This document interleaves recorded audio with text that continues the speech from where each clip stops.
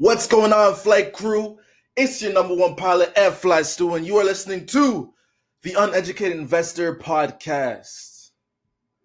Now, one of the reasons why a lot of people don't start investing is because it's intimidating. Some people think they're not smart enough. They didn't learn about enough finance in school. They think they need a major. And to some degree, you're right. It does take a level of intelligence, but it's really not as much as you think. Matter of fact, investing all in all is relatively simple. And as a test case, as a case study, I always typically look at Warren Buffett's overall philosophy. If you didn't know Warren Buffett, he's like always in the top 5 richest people of all time on Forbes list. He's famous for his stock investments. He owns shares in like Coca-Cola. So he's been doing pretty well for himself as a multi-billionaire. I think his net worth's around 70 billion right now. And his overall philosophy when it comes to investing is really very interesting. You see, back in his day, right now he's like, I believe in his 70s, but when he really started getting into it in his 20s and 30s, his approach to investing made a lot of sense.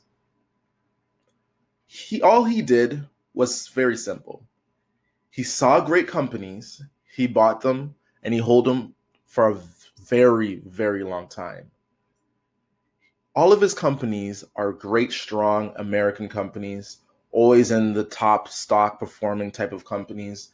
And his overall philosophy when it comes to investing is just the American economy would pretty much have to collapse for him to lose money in the long term. You see, his bet wasn't necessarily on these companies per se, but it was morely on just America.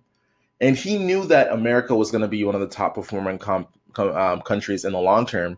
And all of Americans' companies are so well diversified, multinational, that he didn't really need to look at any other companies outside the country. So how does the average investor use the similar approach as Warren Buffett?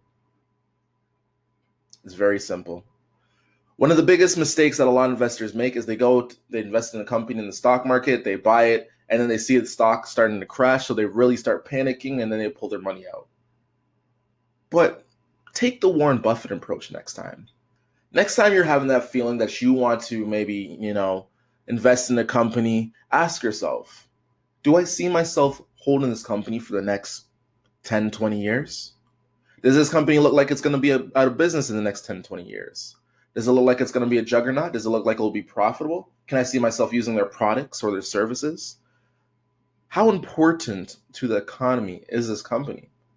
How does it generate its money? What are the threats? You see, when you look at the big companies like, GE, even though it's in turmoil right now a little bit, the Facebooks, now the Amazons, all these tech companies coming up, all these Googles, the products and services that you use actually every day. There is one thing that when you start to look at all these different companies, one thing they have in common. For America to strive, these companies got to strive. And if America falls and all your stocks lose, a lot of value, then you have a lot more bigger problems to worry about than maybe like a 50% drawdown in your portfolio. It's very interesting.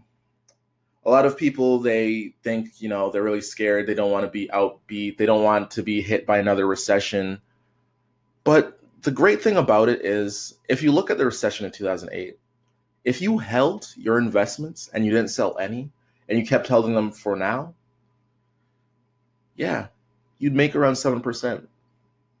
Typically, there's a big recession around every 8 to 10 years.